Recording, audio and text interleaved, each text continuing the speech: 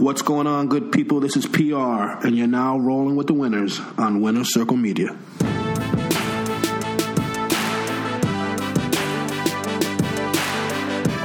What's going on, good people? You're now tuned into RWTW, the podcast with PR, and a very special guest. I gotta be honest, I've had a lot of people on this show, and I've always prided myself on being the most knowledgeable person on this show on the basketball subject. I know our producer Eric is looking at me like he would challenge that. And actually, now I think about it, Maverick Carter would challenge that as well. But I have someone that actually does this for a living here today. NBA analyst, is that who knows what you? Who knows at this point, right? I've thought about that.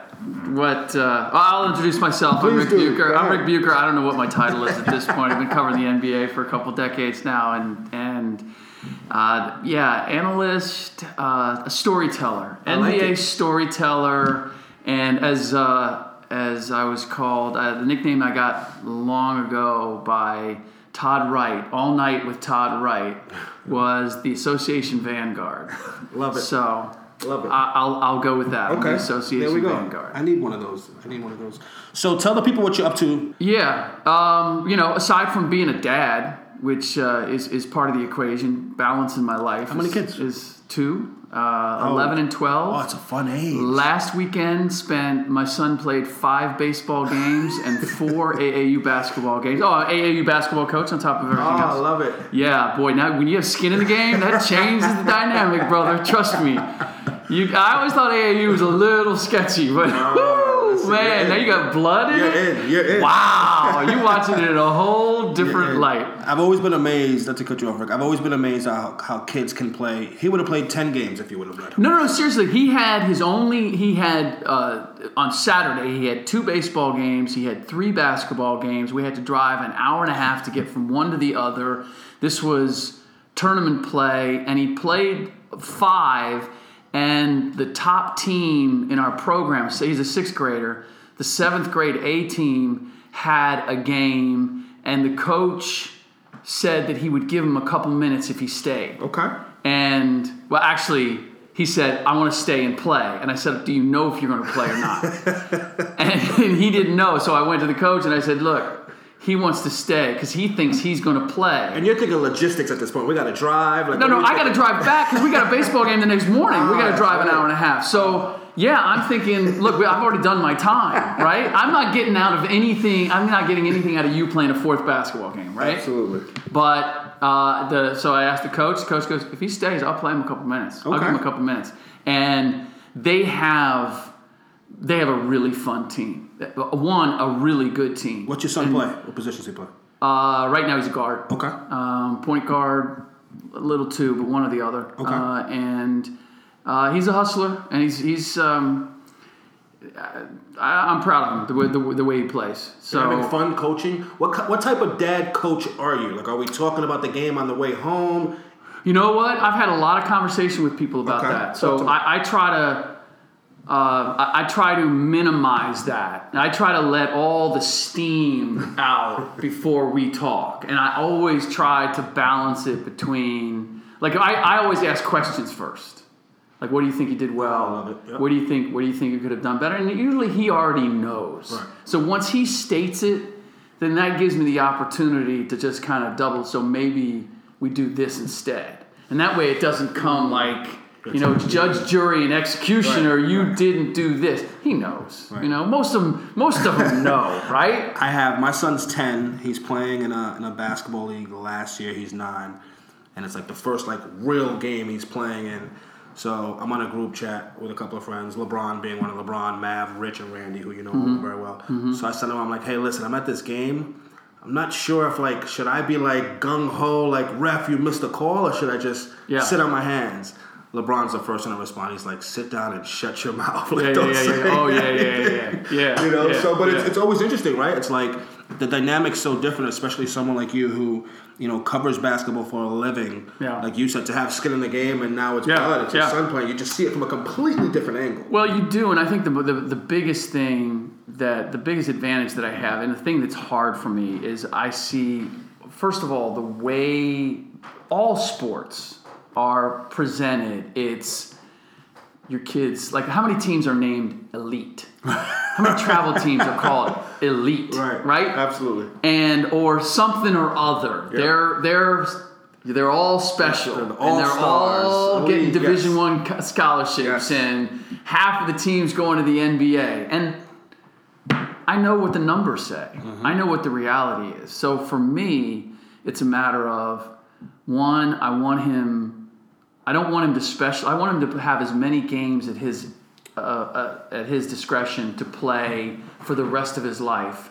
And I know, having played a couple games and having learned fundamentals early and how to play them, how long it allowed me to play and enjoy those games versus the games that I wasn't taught the fundamentals, and I was it's like a bad golf swing. Mm-hmm. You're constantly trying to fix things. Tough to break, And so that's what I want him to have. That I want to have him just the basic understanding and ability to play a game no matter who he's playing with. Because that's the other part. If you know how to play the game, you can play up or down to any competition and have fun. Second part is just the lessons of, and I know, Eric loves to pride himself in telling us all about his workouts and how he continued. He goes out at 4 o'clock in the morning and it's just him, and the steam's rising from the sewer lids, and he's out there. It's just him in the city. It's just him, yeah. And it's all black and white, man. It's basketball noir. It's basketball noir. He's wearing a singlet made out of chains, man. He cut his shirt from the chain link fence and put that bad boy on. There is nothing you can talk to Eric about. We're talking about Eric, our producer. There's nothing you can talk to Eric about that he won't have an analogy back to his playing days. Yeah. It could be like, wow, it's raining out there. I tell you what, right. 94, we had a game one time. June 12th, 1987. He'll bring it back. So you're having fun, coaching, parenting, on the work side? Work side, it is, and I think we're all in this, it's why I started it by calling myself a storyteller, because I think it is about telling stories and doing it in different mediums. I've come so far from, I started out in this business as a writer. That's what I aspired to be. Okay. I had an internship with Sports Illustrated, and I saw guys who, and that was my summer of my junior year in New York, and I saw that these guys were like just kind of scouring the world, looking for interesting stories. And back then, was it sports your interest, or did you know that early on it's basketball you wanted to write about?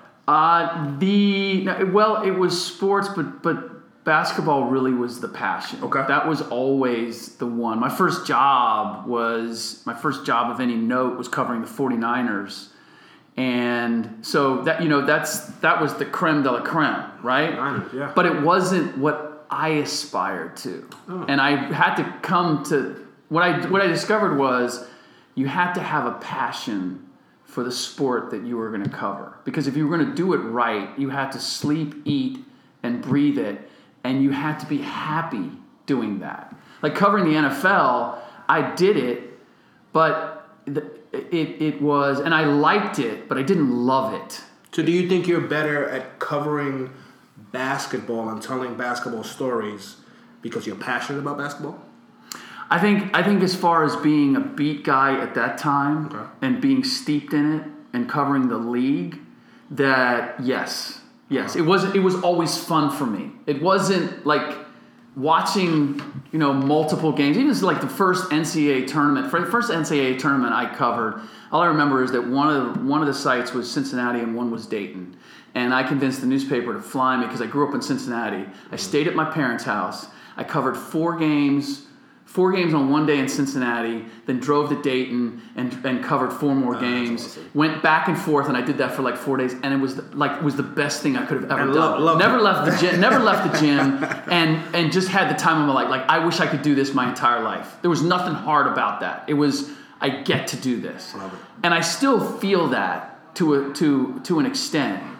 I think the difference for me in covering it now is first of all watching how the game has evolved and it's changed, and it's it's really getting and being able to tell the stories of the people in it. To me, those are the most instructive ones. There's only... Look, the X's and O's don't really change all that much. The fundamentals of shooting a ball don't change all that much.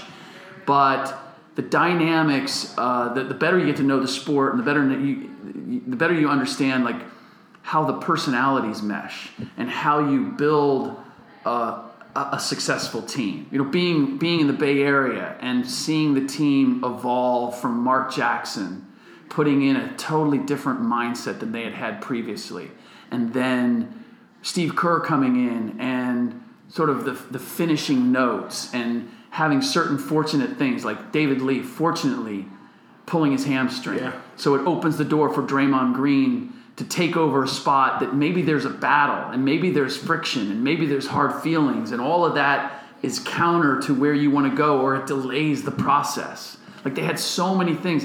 Like, I don't have any problem with Doc Rivers saying they were lucky. Mm-hmm. They were. Well, it's funny you say that. It's like LeBron says to win a championship, and he said this on numerous occasions, to win a championship in any sport, you have to be lucky, little lucky. Yes. He says the year they won it in Miami when Ray hit that three-point shot, he's like, that was lucky. Yes. And whether luck means you're healthy, whether luck means you get, a shot falls, you need a little bit of luck. Yes. Now, I disagree with Doc, is he was lucky. He's saying they're lucky they didn't play San Antonio or the Clippers. First of all, you can't put the Clippers in that conversation. They were 3-1 against them that year, and they were not a team that I saw the Warriors as healthy having to reckon with. San Antonio, you might put in that conversation. Memphis Grizzlies with a healthy Mike Conley, you might put in that conversation. They did have some fortune along the way, but you also make your fortune. You build a team that is not dependent on injured players or older players. I mean, that's part of it. Like, if you have an oft-injured older player and he breaks down, is that really bad luck? Really? I mean, really? Right. And you have players that are so dedicated and have paid the price to where they get to the point where they go, what do I have to do to make this happen? What sacrifices do I have to make? And the Warriors did all that. So were they lucky? Absolutely, but not in the vein that Doc said. And the fact of the matter is, every championship team is lucky. Absolutely. What do you think of Steph's quote? Was it yesterday or the day before about him mock apologizing?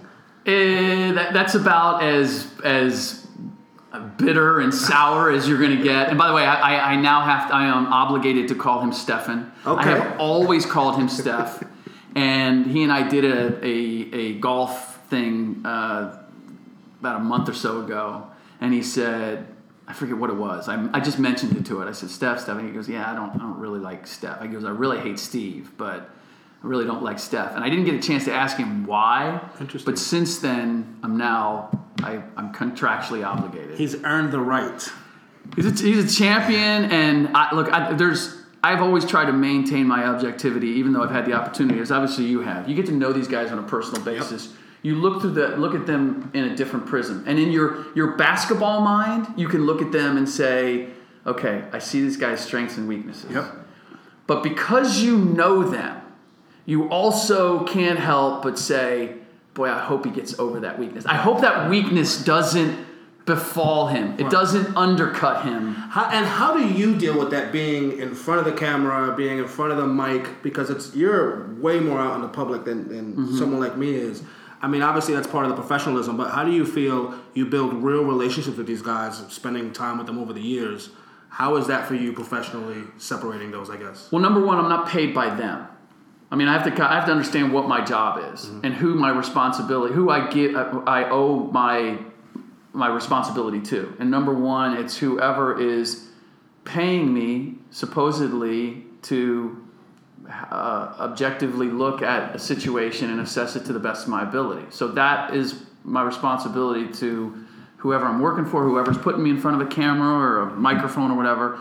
And then the second part is to the fans who I'm serving them. We can't everybody can't be there all the time, right? Only a couple scouts get to go out because the scout ants get to go out and see what's out there. So I'm a scout ant. So I got to come back to the hive. I got to say, look, this is what the colony, whatever the hell. It's a good analogy, though. I have to let them know what's going on out there, but I have to give them an accurate assessment of what's going on out there. So what I try to do is I try to be fair. I try to take into account, yes, these are the flaws of this is what they have, but this is why they have them. And this is how they might overcome them. And give them an allowance. And what I've found is, if you're honest and you're fair and you really know what you're talking about, guys don't hold. They might not like hearing it, but they're not gonna hold it against you. Not if you're consistent. Right. It's those who kind of come out with an uninformed or, kind of that snap judgment. You know those guys. Wait, that happens? And yeah. Really? Yeah. I never realized that when we were working together. Yeah. That happens? Yeah. So.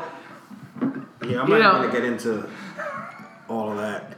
Yeah, no, we'll leave that one alone. But you know what? Hey, look. I went to Stefan 2 years ago. It's still weird. It sounds weird coming out of my mouth. No, but I'm commit to rolling. it. Yes, commit to it. Wow. Okay.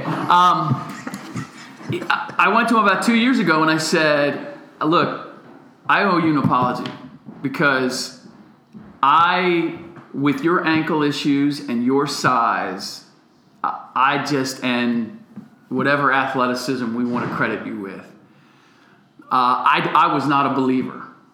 And I don't know how exactly you're going to get it done, but I can't. You've defied you've done a lot of things that I didn't think you were capable of. What was his reaction or response to it? Surprise? He said, I really appreciate that. And that's different. I mean, a good amount or a fair amount of analysts go down with the ship. I said this, I'm going to stick with it, and I stick by it, and that's kind of becomes their thing, I guess, in a way. Yeah. But Steph, I'm going to call him Steph, man. Steph. Yeah, Steph. You're free to do it. Yeah. I think Steph, he's always been interesting to me because people see him now, polished, amazing talent that he is, reigning MVP. I don't think people realize, how the thought was, will he survive in the league with his ankle issues and his size? Dude, could he be a point guard? He would just run down. I mean, I remember there were times he would run down the court, he would backpedal, and so, and he'd be out for weeks. Yeah. I mean, they were glass ankles. Literally. And I still, whether it's the talk about he got flexibility into his hips, he's got, these special braces that he wears. Mm-hmm. He had surgery, and I don't know what they did there exactly, but I know he does a tremendous amount of work to make sure that they stay together, and they're very cautious of any sort of tweak. They're going to dial him down. But I look at I'm always in the bag for the guys who make the most out of whatever they have. They may not be, they may be limited, and he is. He's still limited. We're one of the topics that I have to discuss at some point in the next couple of days is who would you take, LeBron or Stephen? To start a team? Who would you take right now? Who would you take right now? And when I think of in basketball terms, I have to take LeBron. I can do more things with him. Right. There's no question. But watching what Stephen has done and how he's brought along this team and just the signal that sends to everybody else is so invaluable. And it's not to take anything away from LeBron, but LeBron at this point is to a certain extent, trying to figure out how do I get to the finish line going to a sixth NBA Finals? How do I manage my body so that I continue to defy what I still can't believe he's doing? Mm-hmm. That, in setting the tempo for the rest of my team, is tricky. When he leaves for 2 weeks, or there's just a lot of those intangible elements that he's working with right now that for me, if you're asking me which guy do I take, basketball, look, just pure basketball, it's not close. It's not close. But again, as I said, this is where the objectivity. If I hadn't had all the conversations I've had with Stefan and all of that, we wouldn't even be having this conversation. I wouldn't even be having it in my head. That's fair. Fair. He to me is an interesting guy. Steph, we're talking about Steph. He's an interesting guy to me in that what I like about him is that average kid who's 6'0", 100 and nothing pounds. Yeah. I look at him and say, well, shit, maybe if I go and shoot 1,000 jump shots a day, there's no reason why. He's not jumping over anyone. Here's the problem with that. And I see it particularly in the Bay Area, and I see it especially in AAU. A lot of people would say that Michael Jordan had a negative effect on the game because everybody tried to be Michael Jordan. They tried to attack like Michael Jordan. They tried to break everybody down. They tried to steal everybody's lunch money like Michael Jordan. And you created all these players who thought there was only one. Right. And so you had all these poor replicas, and you had all these guys with the idea that that's how I get there. Steph, in his ability to shoot off the dribble and from range, I can't tell you how many kids, like they go out, I see them, they all warm up the same way. They got to do a little crossover, a little shake, and I'm stepping and I'm shooting three, and I'm only shooting threes, right? I'm like, look, let's learn how to catch and shoot, because you don't have that handle, you don't have that balance, you don't have that range. You don't have that range. If you're going to have the opportunity to play and participate. I made this point just the other day to our group. We had with our AAU program, we all sort of practice in the same gym. We're working on. I really like the way we started it because everybody's working off of the same format. We're all working with the same sets, everything. It's a program. I love it. Yeah, everything's together. And I said, look, there's only a couple guys because we played the 7th grade team played 2 unbelievably athletic AAU teams. One, they lost by 1, and they should have won, and the other, they won by 1. Oh, wow. But they had. I'm telling you, man. I mean, these are all white kids from Half Moon Bay. They have no business playing with these guys, and yet they crushed them on the break because they just advanced the pass, switch it, get it to the middle, go to the opposite wing. Now the other wing's going. I mean, it was embarrassing. They crushed these kids. It's beautiful when you see the oh kids my play, right? God! When it's the ball and it's the player movement and it's just the swinging it to the open guy. It was so fun to watch. And I said to them, look, you guys know you had the greatest experience this weekend because the second team they shouldn't have won by 1. They should have won by a lot. They played so well against that first team, but emotionally they were kind of drained. They lost by 1. And it took something out of them because they looked at these guys warming up. I mean, we're talking 7th graders. Half of the team could dunk. Yeah, I mean, they were gazelles. And it took a little bit something out of them. But I said, look, you saw the guys you played against, and those guys are all trying to be the top scorer on their team or one of the top 2. So their whole mindset is, I'm going to be the next star. I go, how many guys are on a roster? How many guys are the star? Are you going to go for the 1 or 2 spots that are the star, that are leading scorer? Or are you going to go for the other 10 spots that if you know how to play the game and you know how to play multiple roles, somebody's going to find a place for you to play. Always be a spot for you. Always be a spot for you. And who knows? Maybe you get in a situation or maybe you grow 6 to 8 inches. Maybe you grow into that star. But when you're just trying to be the star and you don't become the star, then what? Now what are you going to do? Oh, you don't know how to play help defense. Right. Oh, you can't be a defensive stopper. Right. Oh, you don't know how to box out and rebound. What? Like, if you can't do the ancillary things and you're not the star, guess what, son? Especially at that age. It's not like we're going 6 deep at star, right? That ain't happening. We need to bottle that speech, and every kid needs to listen to that. Yeah. When they get to middle school, because every kid thinks, I'm going to come out, I'm going to get mine, I'm going to gun. Oh, coach doesn't know what he's doing, this and that. And you grow up playing with the same guys. Yeah. You know, and listen, we all play ball, all have different skill levels. I mean, I thought I was the shit when I was 12, 13 years old, and I was pretty good. Wait. When did 12, 13 years. Why are you qualifying that with like?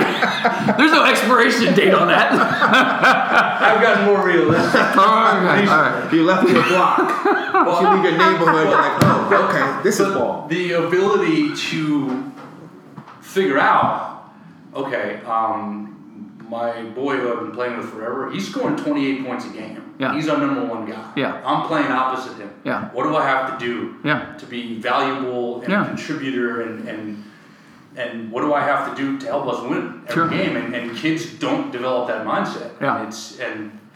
We've talked about this before, and our boy Coach K. It's the fist analogy is so perfect for this. You can't knock out an opponent with an open hand. Mm-hmm. You've got to become that fist, and you've got to figure out how the heck do we make all these guys mesh together. Mm-hmm. But I also think it's a lot of factors. Like,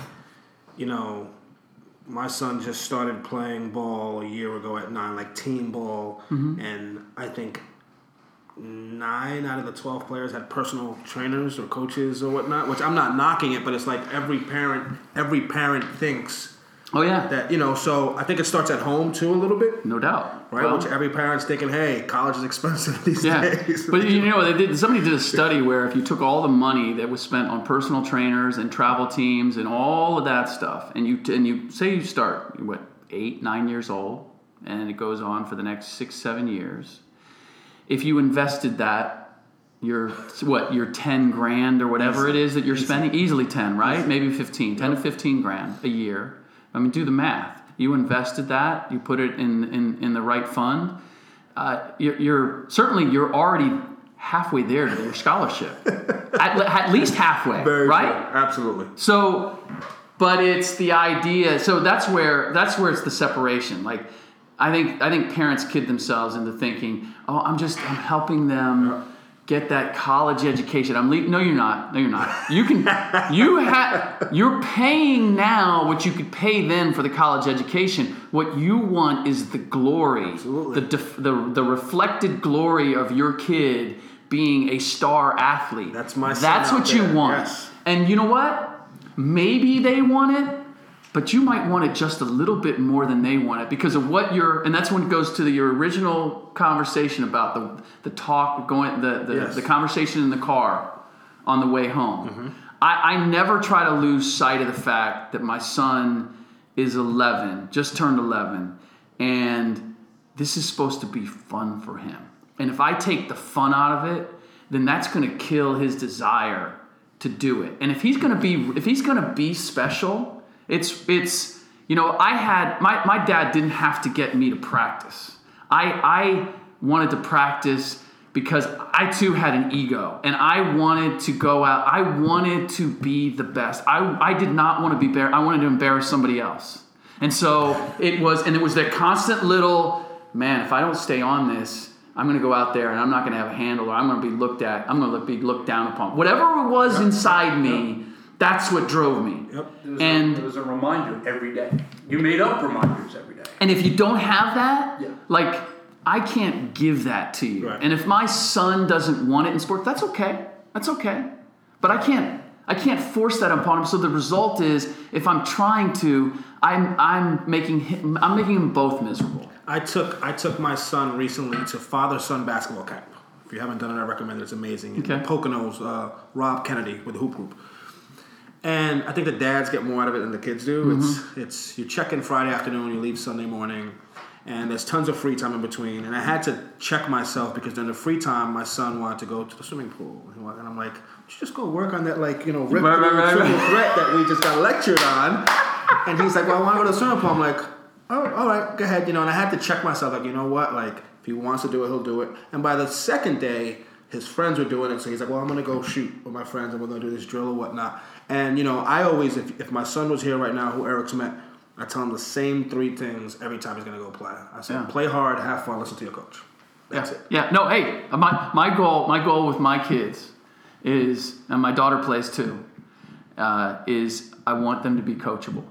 Because to me, to work hard and be coachable in the sense that they get the message and they can leave the rest behind, because that's what we're all challenged by, is that we have the teachers are out there sometimes we don't like how the message is delivered, and that screws us up. Well, we get in the way of the message. Right? Yes. The one thing that completely makes me lose my shit is they'll be in a huddle, and my son's playing with his drawstring, and he's like, is that a butterfly up there? Or was that, Mom, is that Gatorade coming out? And I'm like, Jordan! Like, listen, it'll never be about play. You can go 0 for 40. So we had, like, my group, my 6th grade group is... Man, I got more kids who the attention span is it's like herding cats, man. It is the greatest challenge. But what I did the other day that I thought that proved to be very effective, they have been different ever since, is the first time I see you not paying attention, you run. The second time, you stand next to me and you watch everybody else run. Because you weren't paying attention. And the kid next to me, I've only had to do it once. The kid next to me was like, he was almost begging to run. Like, sure, can I run? The rest of his teammates didn't have to say anything. He didn't say anything. It made an impact on everybody. I love it. It's definitely a fun time. Cool. Bringing it back to Steph for 1 second. Is he the greatest shooter ever to play the game?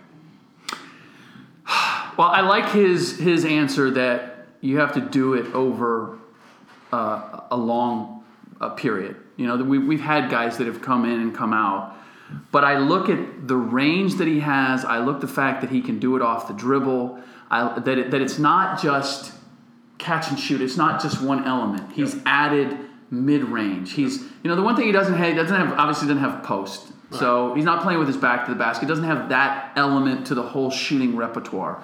But as far as everything else, I'm always reluctant to do this because I don't want to be a prisoner of the moment. I don't want to just whatever the latest is, right?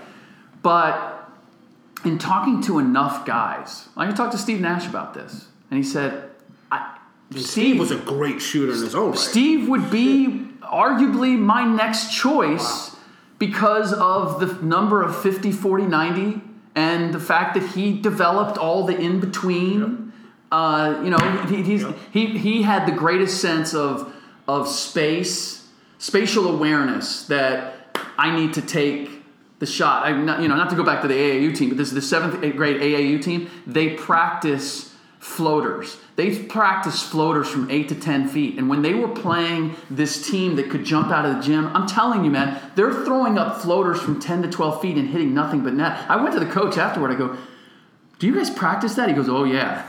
We practice. Because he goes, we know we can't beat guys going to the rim. Right. But they're not... You get to 8, 10 feet, they're not ready. They're already getting ready to go pin it against the backboard, and you're letting it go. And Nash was great at that. He was great at keeping his dribble on the baseline. Now they're both. Well, Nash did it, and now Steph's doing it. Exactly. With the offhand. Exactly. They're doing it with the offhand. Exactly. Well, I asked because I've had this exact conversation with current NBA All-Stars that have said, as much as it pains me to say, he might be the greatest. Yeah. Because he can create a shot. I mean, Larry was great, and Reggie was great, and even Ray is great. All these guys, but he can do it off the bounce. I mean, he can shoot the ball in such different ways in his range. He really might be, and it's almost crazy to say that. His ability to somehow change direction, one dribble, and have the ball come up into his hand perfectly and get that release, the time and the speed with which he does it, and the balance, how he's able to get his body back on balance is, I've never seen anybody like that. Like Ray Allen, as far as, I've never seen a guy who could shoot that consistently, who got that kind of elevation. So pure. Right? Because normally it's, the really consistent shooters, you don't want that much athleticism in your shot because it changes all the angles. Right? And you have the tendency of, I can shoot it fading away, and now you're tilting a little bit, and all of that drives down your efficiency. He has all that crazy moves, and yet when it comes, it's just like right back into the pocket. Yeah, it's like a Disney movie or something. When you have the magic dust that just comes up, that's what it is, and it's and then the little shiny sprinkles, and next thing you know, it's splashing. And I watch him after practice where he shoots, I don't know whether it's 200, 250 threes. Everything's off the dribble. It's step back. It's 5 different spots, catch and shoot. I mean, he does it all. And I would say that he routinely makes at least 90% of those shots. Now, some of them contested by a coach or whatever. Obviously it's not the same as having LeBron draped on you or whatever, but it's still it's after practice. It's all 3-pointers, and it is from in every imaginable way that you could shoot one. And it's 90%. I'm not watching the basket. I'm so interested in his form and how he's able to be that consistent and efficient, and all you hear is. I saw a report somewhere. They said that someone, I guess after practice, media called him and that he may have made like 26 straight threes before he missed or in one stretch. Yeah. And they asked someone like Draymond or whatever. He's like, "Oh, he must have had an off day." What's the comment? Like that's what he does. I forget who it was. They had a couple. This is training camp, and they had a couple guys, and they were all. It was funny because they're all on the side and they're pretending to like stretch or whatever.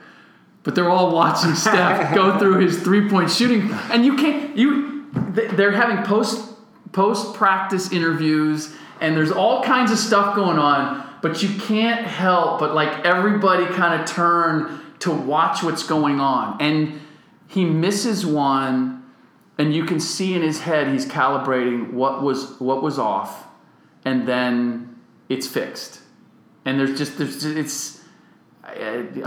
got the baseball playoffs going on. Watching Adrian Gonzalez hit right now, a master at the plate. Watching somebody who takes their job or an athletic skill and turns it into performance art, where it's not hitting the ball or making the shot. Like for Steph, it's not hitting the shot; it's maintaining the form so that the shot is always going in at the end of whatever else or whatever I do. It's not, most people it's like, I need to get the 2 points. However I get the 2 points, that's good.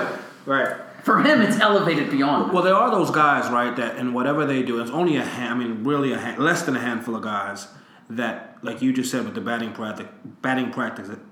practice example, everyone stops what they're doing and looks. Yeah. Right? So it's Steph shooting, it's Mark McGuire in his heyday taking BP, some guys, it's when they walk in the room. I've seen LeBron walk into a room at All-Star and everyone kind of be like, LeBron. That type thing. So it always kind of, you can tell, that there's great and then there's like that 1%. Sure. Great. We've been playing this game as of late called One's Gotta Go. And the purpose of it is a very difficult conversation, so you can't say none. If I give you Steph Curry, Reggie Miller, Ray Allen, and I'll say Larry Bird because our producer is a huge Celtic fan. One has to go. Who are you getting rid of? What is this for? As shooters? As my. We'll keep the shooters since we were talking about shooting. For the record, PR is a huge Larry Bird fan. For the record, Larry Legend. As is Bucher. Just so we're all really clear. One has to go. We're talking shooters. Larry Bird, Steph Curry, Ray Allen, Reggie Miller. In all aspects of shooting? Yes. Just shooters, pure shooters. But bounce. But you know what? Let's go here. Let's go here. Let's make it game on the line. We already know who the top one is. Game on the line, money ball shot. You have one person you can decide who's getting this kick out with 1 on the clock to let it go. Who leaves? Who are you not keeping in that category? Well, it really for me, it comes down, and I wouldn't have said this maybe a year or two ago because Steph, there were ways to prevent Steph from getting a shot off. You could corral him, and now you can't. He's added that to his game. He's going to get you off balance. He can feel that space. He can go by you if you get up into him. Or create enough space, draw you far enough out that you can't get into him. Put you on an island. It's exactly. So it really comes down to Reggie or Ray, and it is as close as it gets. I mean, if you're incorporating, we're talking about a kick out, right? So those are two of the best. Well, they're so different. They're so different because I mean, my heart of hearts. If we're just talking about pure shooting, Reggie's probably the first to go because what Reggie was, what made him special is that he had all the veteran tricks. Put you in that blender, run you off 7 screens. He would run you off of 7 screens, and he would set you up where you got foul calls earlier in the game. So with the game on the line, you're not reaching because he's already bitten you too many times that way. So kick the leg out. Yes. Yeah. So he sets you up with things that I don't discount them as part of the whole shooting process, but it's more playing the game. But even that, okay, so there's 7 seconds left. We need to get a shot off. That factors into the decision, right? Like, he needs to get open. I mean, so then do you get rid of Ray? Because we agree Larry Legend isn't going anywhere. It's not even in the conversation. Larry's not going anywhere. We already discussed Steph. Steph can create and kind of do a lot of special things. So but here, I'll give you this. How many times do you remember Reggie finishing at the rim? Attacking and getting through traffic and finishing at the rim. That's not what he did. Ray used to do that. And I know, Ray had that. Yes. And so Ray at the beginning would prefer to get you to the rim, right? So when I add that to the equation, Reggie has to be the first one. Reggie has to be the first one. Reggie, Eric? So I'm taking my whole I can't believe he left my team bias out. Yep. Fredo Allen. Yep. Oh, seriously? It was you, Fredo.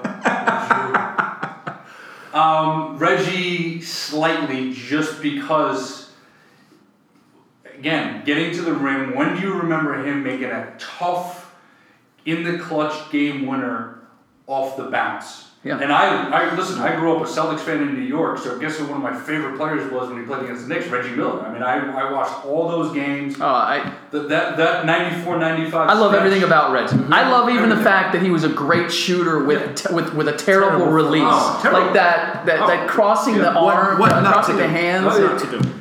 Yeah. Okay, so it's him narrowly. I also, this is great because my son and my daughter play one-on-one all the time in the backyard. And my daughter's this like little blonde pixie, but she's like a beast. And my son hates it when she we play cutthroat or she wins or whatever. Oh, he hates sure. So I was telling the other day I go, Cheryl Miller used to kick Reggie Miller's ass on the regular, and even Anthony Davis's sister kicked his ass when he was little. Yep. And they just they soaked that in. So that's another part of the whole Reggie story that I appreciate. That no doubt. As great as he was, he wasn't even the best of his family at one time. Very true. Very true. Okay, we're gonna do one more. One's got to go, and this one's gonna be a little tougher. Player. Okay, we have player on their best day or full body. Player at their prime. Okay. You have Mr. LeBron James, Mr. Michael Jordan, Mr. Kobe Bryant, Mr. Oscar Robertson. One's got to go. One's got to go. Say him again. Kobe Bryant, Michael Jordan, LeBron James, and the Big O, Oscar. My answer is easy. Okay, so hold it. Okay. And I'm surprised it's easy, but okay, we'll get to that in a second. The difficulty for me is I know what Oscar was, but I didn't see Oscar do it, and I can only go by all that is said, and that look. We all know numbers can say a lot of different things. Right.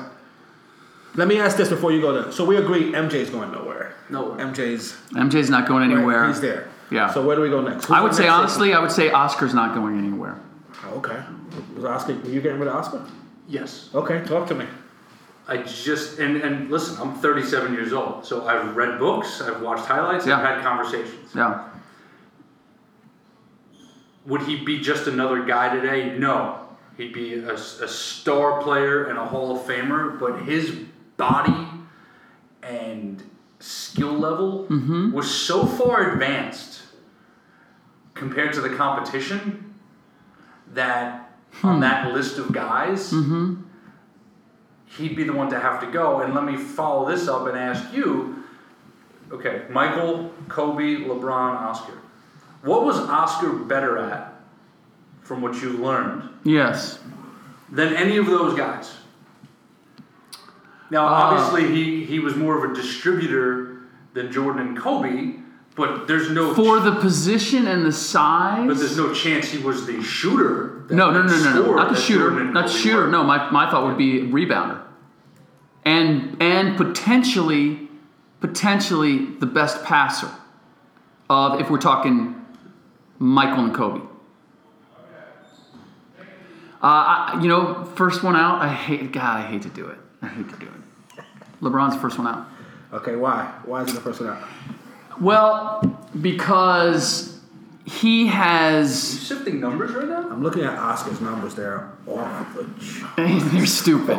They're stupid. And these are not inflated. These are not inflated like today, where the scoring averages. A lot and all of what that. I've read about this era, Yeah. we have to look at specific years, but there were a lot more possessions. Yeah. Which obviously favors. You know what? Go look at the teams that he played on. Oh, well, they was dragging those teams. And that to me, Yeah. that counts for something. To me, that's really. Well, you could you could talk about LeBron in his first stint in Cleveland in a similar way. Yep.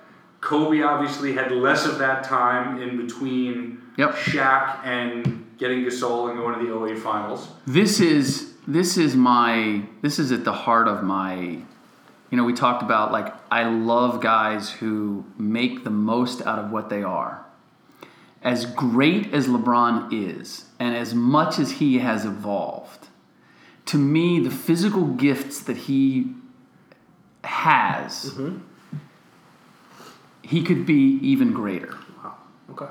And he's gotten there, and he's evolved there, and I think, like, we could get into the whole, like, on the one side of it, I look at, we're talking about Lamar Odom, and we're talking about AAU basketball, and I look at how LeBron was anointed very early on, and I look at how he came up, and the fact that he's become the person and the player that he is, to me, is an unbelievable success story. I never want to take anything away, and if you look at it in that light, he surpasses those other guys. He surpasses Michael Jordan in that, because Michael Jordan had a different framework around him that allowed him to become what he became. Two-parent home, Carolina, Smith, yes.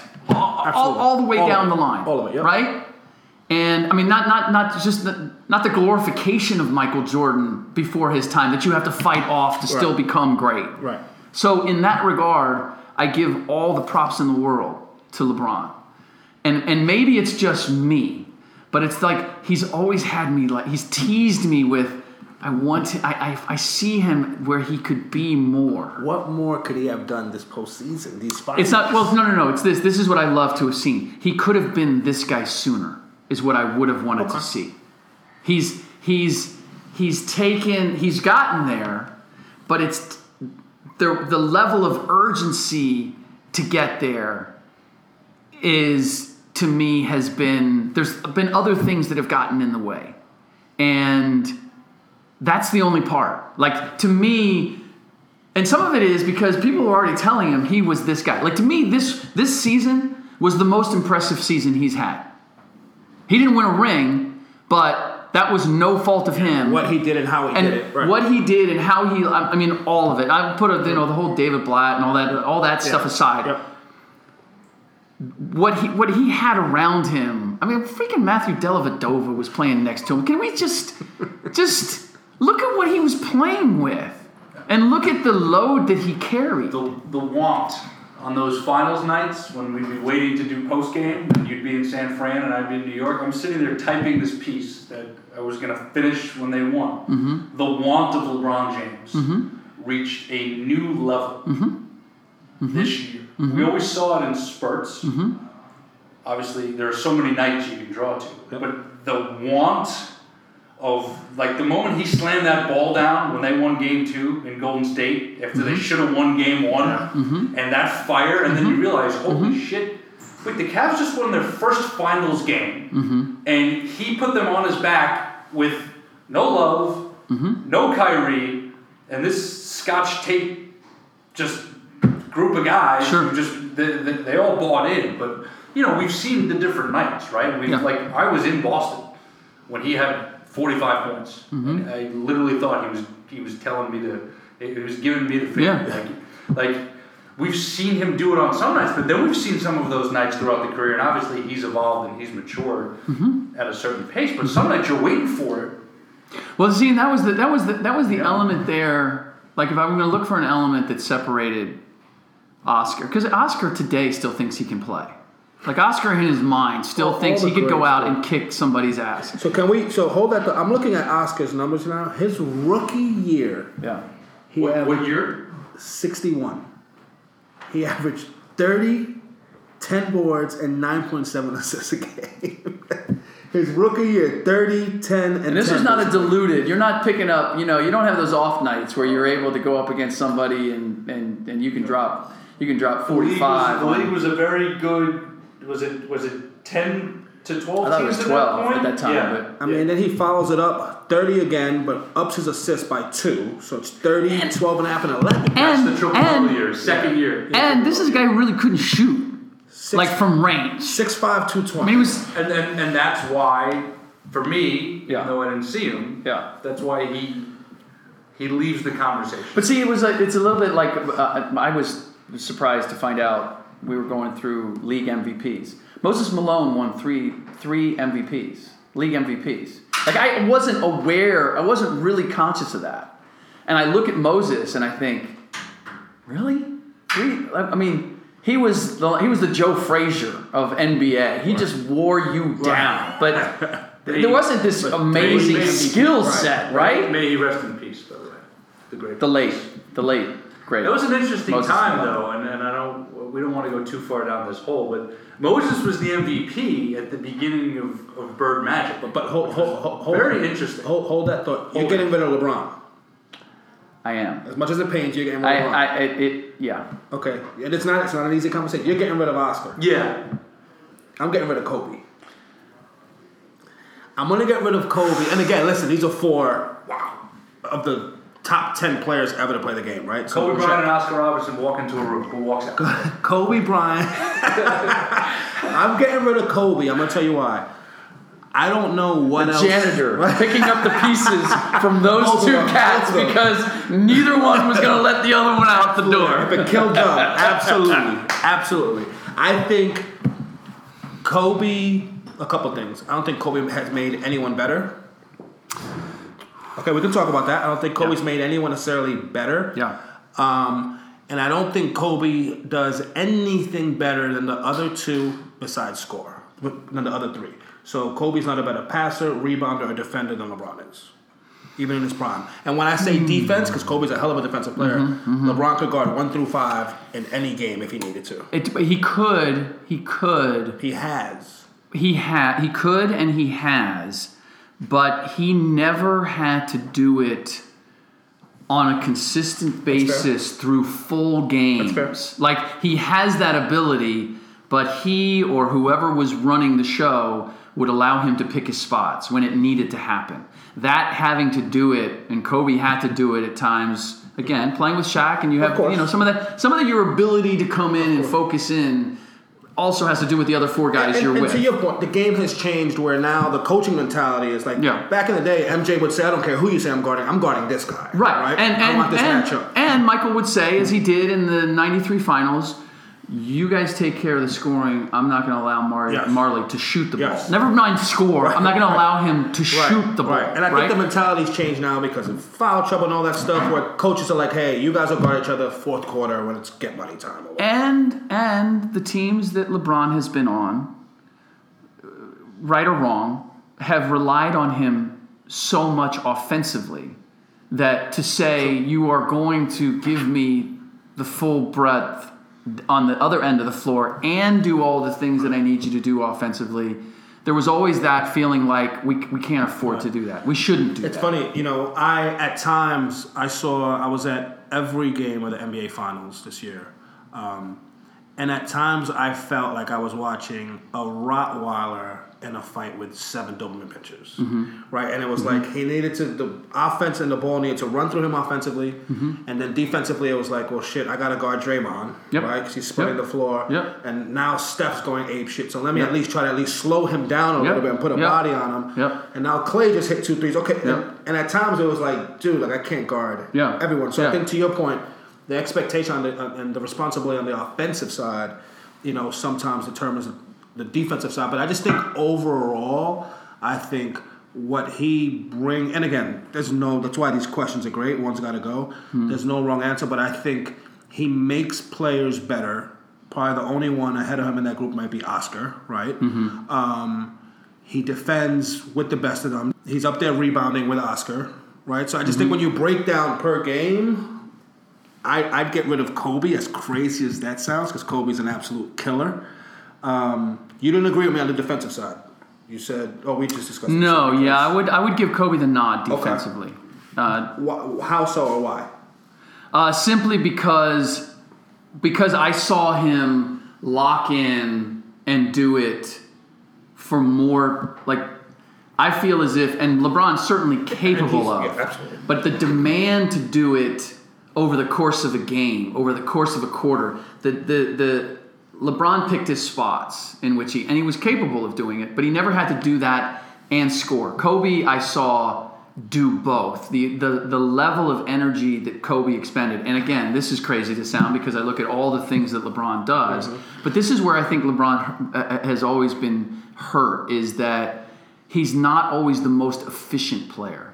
He puts out a ton of energy, but if his offensive game were more efficient, if he was able to use his size and able to use it more earlier in his career, he'd be able to score more easily. Like, I wonder how well is he going to be able to score now, where Kobe's not doing anything with his athleticism. Tim Duncan's not doing anything with his athleticism, but their footwork and their sense of where they are and their ability to play with their feet on the ground, they can still be monumentally effective. Right. You could make a case that playing on the block took more out of a player. I've heard that. Than conserve than today, because you had to fight for every inch, and they were you could use a freaking jackhammer to get the guy out of there. You could arm bar him, you're riding your leg up on him, you could do all sorts of things. And so, but in today's game, playing below the free throw line, to me, is actually a way to conserve energy, because everything happens quicker. You're not fighting for the same. You don't have to fight for that space in the same way. And LeBron gravitating back out to the perimeter, to me, is ultimately, I think, going to make him less efficient. And considering all the other things that he has to do, I need him to be able to play the way Michael did when he came back, and Scottie Pippen was actually handling the ball more.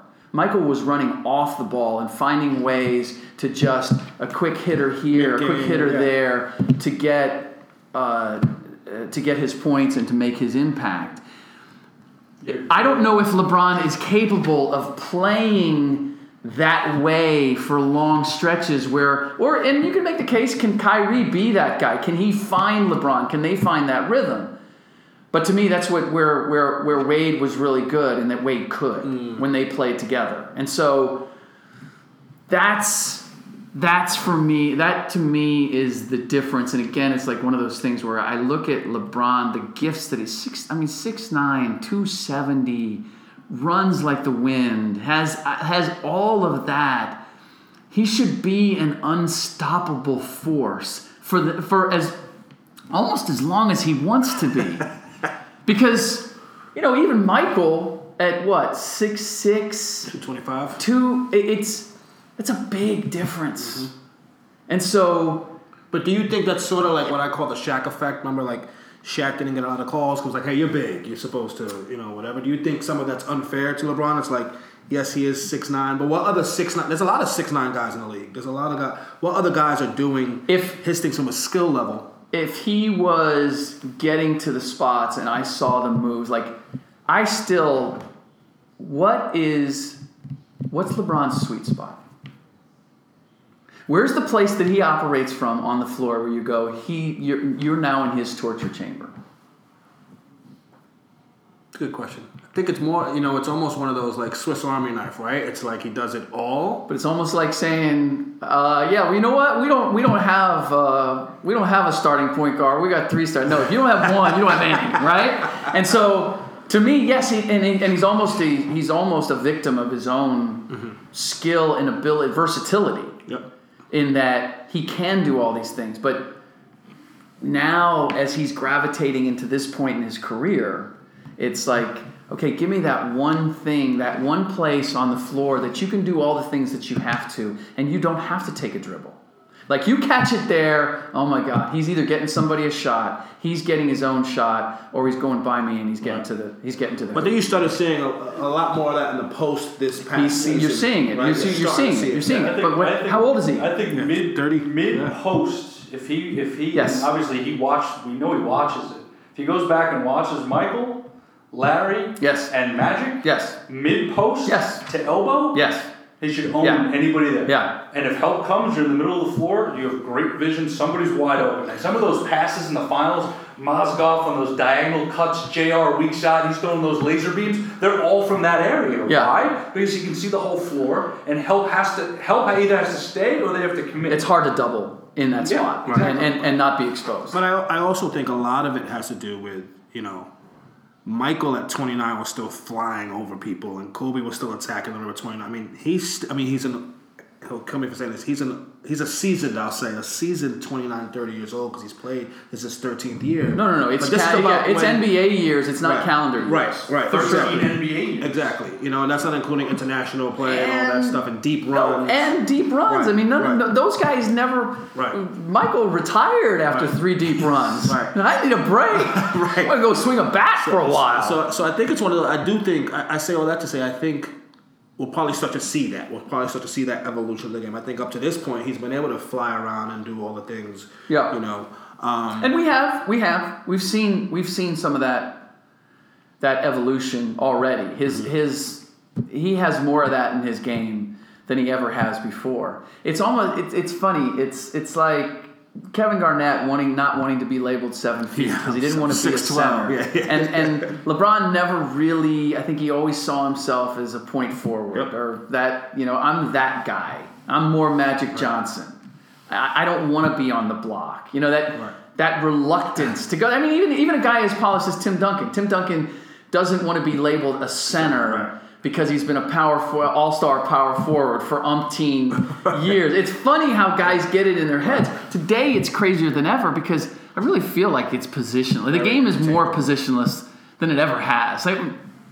Label me a 2 guard, whatever. 2 and a 3. Whatever. Right. Especially these systems. We're all 6'8". We can all do everything. Just give me my 5. Or Gene Hackman. He only needed 4. So 2 more things and then we'll wrap up. One is obviously NBA season's upon us. What are you excited about? What are you excited to see? What's the fan in you excited to see? Like, what's out there that you're not sure about? Like, is it can Golden State repeat? Is it to see this guy here? Like, what are you excited about as a fan? It's it's wide open. There are so many intriguing storylines to me, whether it's LeBron and the whole Cleveland saga and trying to stay healthy and get to a 6th NBA final, whether was this Golden State Warrior thing just a magical year, or did they build the foundation of something that can hold up? San Antonio adding LaMarcus Aldridge, which should pump new life into them. I think that's overblown. I think that if you don't have, whether Kawhi Leonard becomes Manu Ginobili or Manu Ginobili gives you one more burst of Manu Ginobili, you're missing that element in the postseason. The experiment that is, it's everywhere. The Sacramento Kings circus and George Karl. Like, what's that going to be? Doc Rivers and that whole menagerie that... Well, I just saw Rondo just came out and said our relationship isn't great. Like, matter of factly. We're not getting along at all. So what would that be like if you said that at work tomorrow? Like, hey, me and my boss... Or somebody asked me, like, how's it going at Bleacher Report? My boss, I don't think he gets it. I just don't think he gets it, right? I mean, like, what? What? Sports is the only place you can do that, man, and it's okay. It's okay. I'm gonna watch as many Kings games from night one just to see when the implosion takes place and who it's between. I can't. And then like you have the whole Kevin Johnson saga with them. Like is there a team that's harder to be a fan of right now than the Sacramento Kings? And they're so ardently devout, but you look at it and you go, okay, what's the story about the guy that saved our team here? Like, can we? Or DeMarcus, Rondo, George, like you have to pick sides on your own team. It's like tough, man. like which faction am I going to be a fan of? Like the losing's enough and it's hard enough. It's like shit. I got to deal with this. Like Pete, you don't get along with this one. The big Derrick Rose back in Chicago. And are we ever going to see Derrick Rose again in full flight? You have young teams like the Boston Celtics adding a couple pieces, and can they take that next step? Even the Bucks, right? The Bucks and Giannis Antetokounmpo and Jabari Parker wasn't even there, and like how fast can they rise? So you look, across the landscape, and there's so many storylines. The Oklahoma City Thunder, and what's that look you like? bring like. Russ Westbrook, is he still going for his MVP? And Billy Donovan comes into the equation, and how much they win decides whether KD stays or goes. And I mean, you look everywhere, and it's like every night there's going to be, and we'll see it. We'll get to a point where we'll look at them and we'll go, yeah, I should have known that, or I should have seen that coming, or that's really not that big of a surprise. But you have like about 10 boxes to open right now that you look at it and you go, I might think I know what's inside, but I don't really know. Agreed. No, I think it's an exciting time, to your point.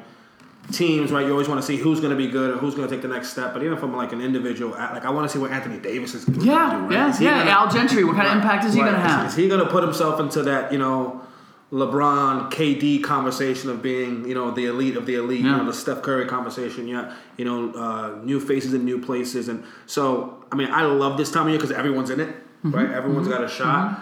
Living in New York, will the Knicks get their shit together and compete for that 8th or 7th spot and make the playoffs? What? You want to What? You want to talk about a circus? Like, good Lord. PR has not been drinking during the podcast. So I don't know what that's this is what I don't understand about New York fans. And I know that it's really hard to say, you think we can be 500? or like, just put it in a box. You think Porzingis can be one of the top 5 rookies in the league this year, or he can establish himself? Like, look at it in pieces rather than the whole. But no, the typical Knicks fan does exactly what you did. You think we sneak into the playoffs? Shut the mouth! Like, no, you can't. And then they get him looking at you like, really, like you're bursting my. No, I'm not bursting your bubble, dude. You have no business. You have no business even throwing that out there. There's no rational. And Lakers fans are the same damn way. I had a guy call my NBA radio show. He's like, so listen, if everything goes right, you really think that Lakers maybe they could make the playoffs? I want you to tell me. Be honest with me, right? And I said to him, I go, because if you wanted me to be honest with you, you wouldn't even ask a freaking question. In your heart of hearts, who was it? Yankees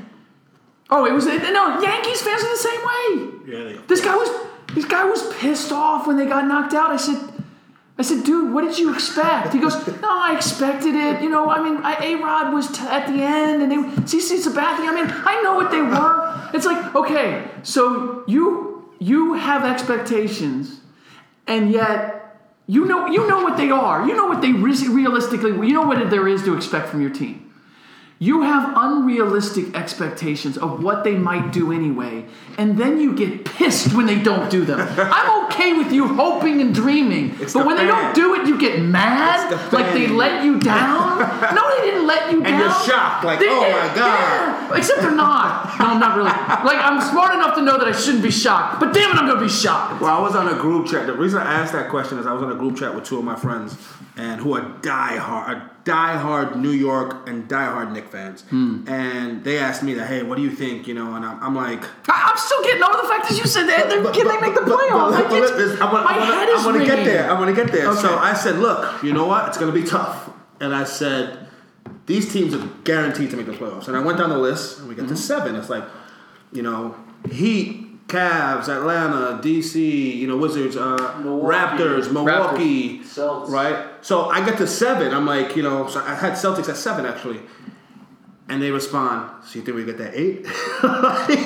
So then my response was, we haven't played one game, and that's the goal, like to get the 8. And they were like, somebody, you think we can get it? And I was like, I don't know. But you shit all over that. You said there's 0 chance of them getting that 8. Put together 2 good weeks of playing hard. Who had the worst record in the Eastern Conference last year? Was it the Knicks? No. It was the Knicks. But they had a worse record than the Philadelphia 76ers, who also weren't trying to win. Very true. They and let's be delusional. Do we make it to All-Star before Melo asked for a trade then?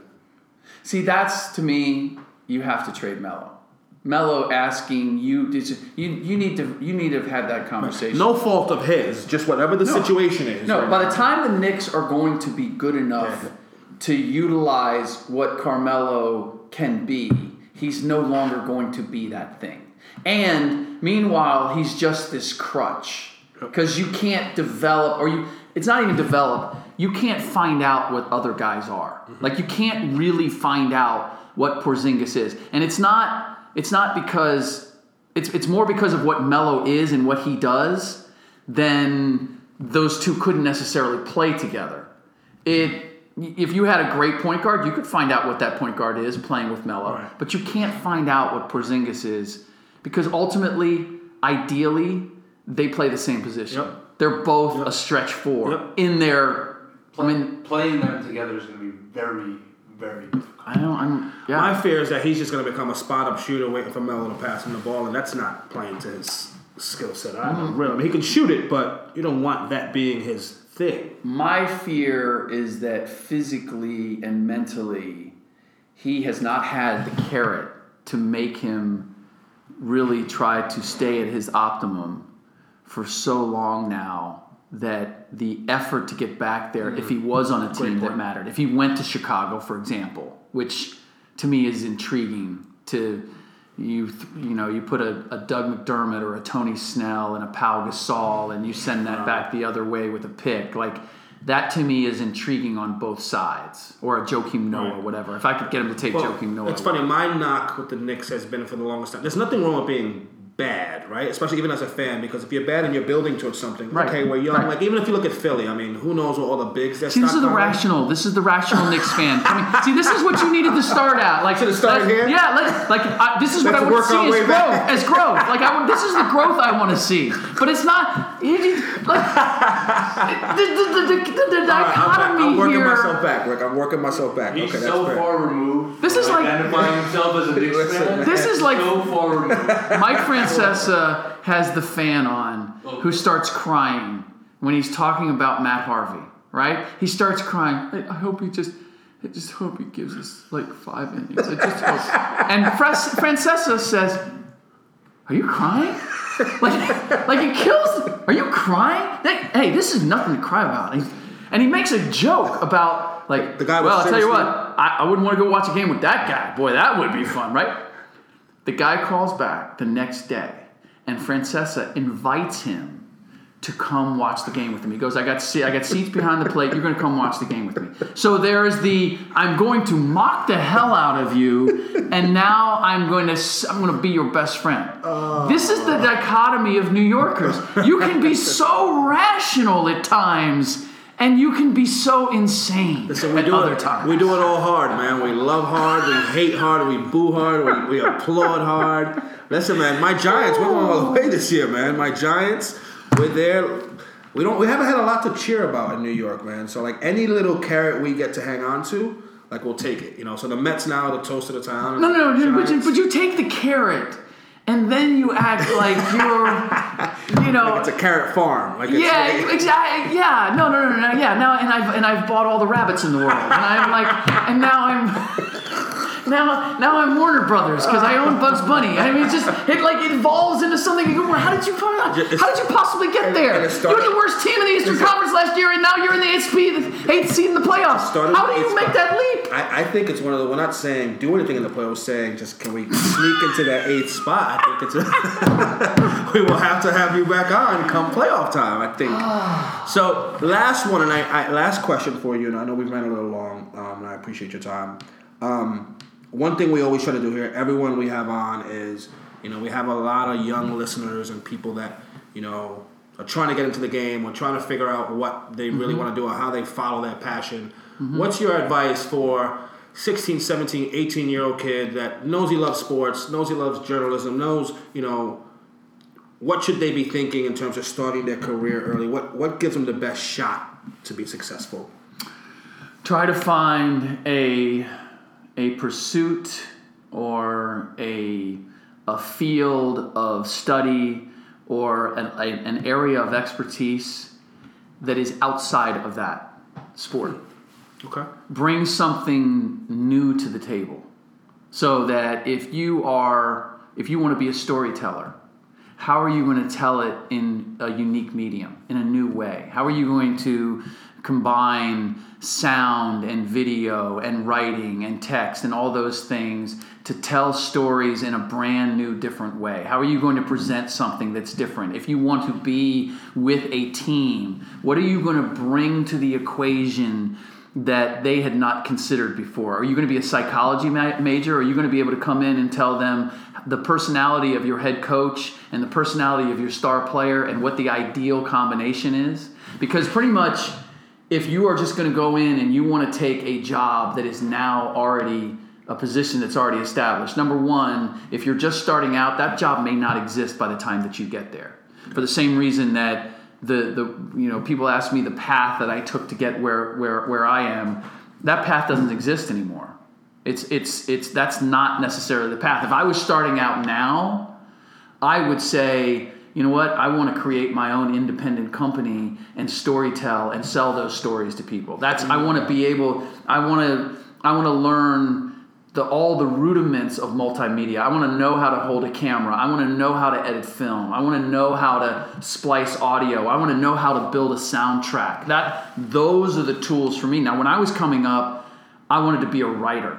And I wanted to get to a newspaper because they were going to tell, or a magazine actually, because that's the kind of writing that I wanted to do. I knew the kind of stories I wanted to tell, and I needed to learn the form in which I was going to tell it.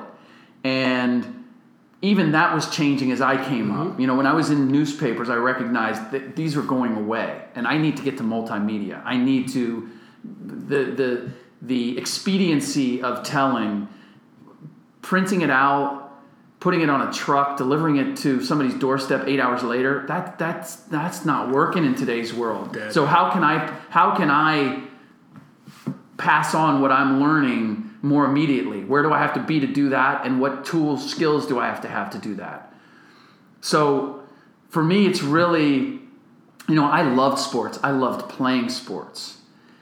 But when I came into it, I didn't think of myself. I thought the ideal would be Roger Angel with the New Yorker, or to be the sports writer for Time magazine, where I'm telling you about sports, but I'm bringing it to an audience so that I'm telling an entirely different slice. I'm not the 8 guys sitting side by side in the press box writing a story for their particular fiefdom. Right. I'm telling you a story that the angle that I'm giving you is the only one that's being told from that vantage point.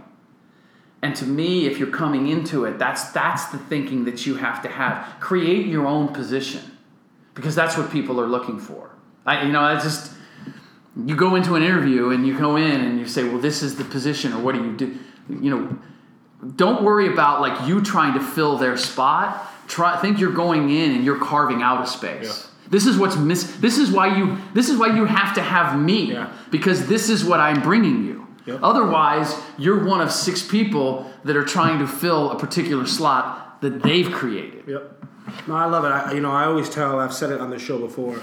The best advice I give people is whatever your passion is, do something. Start a blog, start a podcast, do something, but do it. And even if you figure it out along the way. Yeah, and even if you suck. 100%. Because you're going to learn as you go. And you may learn you suck, and that's not the field you need to take, right? Even that, there's value in that. Absolutely. Right? And the reason I say that is because I believe if you can do that and you can get yourself in an interview and you can say, this is what I've done and this is what I bring to the table, you'll feel that table shift. And now the interview turns to, oh shit, we need to get Rick. Like, we need to add whatever he's bringing to the table to us. So I always say that it's, and it's great to hear you put it the way you said of don't necessarily try to fit into the box, create kind of your lane and whatnot.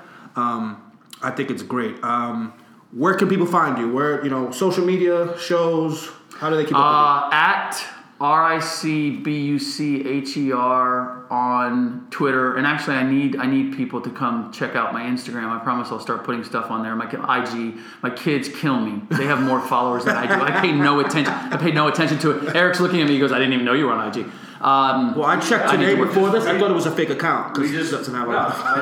because it's got like six. It's got like 6-7 things on it, right? Yeah, I know. I'm working on it. In fact, scratch that. Wait until I deserve your follow. Okay, I don't deserve your follow right now. I'm also on Channel 83, Sirius XM, every morning, 7 to 10 Pacific, 10 to 1 Eastern. And Mondays, I'm on NBA radio from 5 to 7 Eastern. Do a 2-hour show. It's just me, just talking hoops. And then BleacherReport.com, doing video stuff, doing writing. Actually, we're developing a show where I'm going to go and hang with various NBA players doing various things. Oh, dope. Okay. And we already have a couple things lined up. Okay. When's it start? A couple more. I know that we should have the first couple in the can by the end of October. Okay. Oh, wow. Soon. So these should be dropping at the beginning of the season. I'm not allowed to disclose that information but I will tell you this. We're really excited about this. We have some things locked in. Good. That are going to be a lot of fun. And if I see you playing a game of Papa Shot, just so you know, we're gonna have words. No, actually, we went above and beyond that. Good. I'm not playing Papa Shot until I learn how to play. Have you seen the Asian guy, the old Asian guy? Where he's just throwing. Yes. Have you seen? Yes. Have you seen this? No. He's doing the Papa Shot, and it's like he's an octopus. Anybody who's listening, I don't even know how you look it up. Papa Shot. Old Asian guy. And this shot maestro. Yeah, I mean, he 500, 600 points. I thought it was fake. He's literally everything he throws up is going in, and it's just like he gets so bored. It's all, and he just literally he's just picking it up and flicking it, picking it up and flicking it, picking it up and flicking it. All of them in, and there's guys like next to him. They're grabbing it, shooting. I mean, shooting it like the rest of us do it, right? And they look so... He's shooting 5 for every one that they shoot. Fake. And his are all going in. At one point, he gets bored. He starts doing the same thing. He's banking them off the wall and into the basket, in the basket next to his. Remember Forrest Gump playing table tennis? That's him. That's what it was like. This dude. I'd never seen anything like that. So we won't see you doing that, you're saying? No, you won't see me until I develop that skill, playing Papa Shot. Because I know there's a dude out there that's got that in his game. And then you'll put it on your Instagram. Then we're ready to go. That'll be the first place I go. Rick, pleasure having you, man. My pleasure. Gotta have you back on once the Knicks take that 8 spot. Can't wait. Or mathematically eliminated. So listen for the podcast in December. End of December. We'll be back. PR signing off on RWTW. I want to thank Rick for coming through. Definitely check him out on his Instagram page once he gets that up. Twitter and all his other great shows. We're out signing off RWTW. Peace.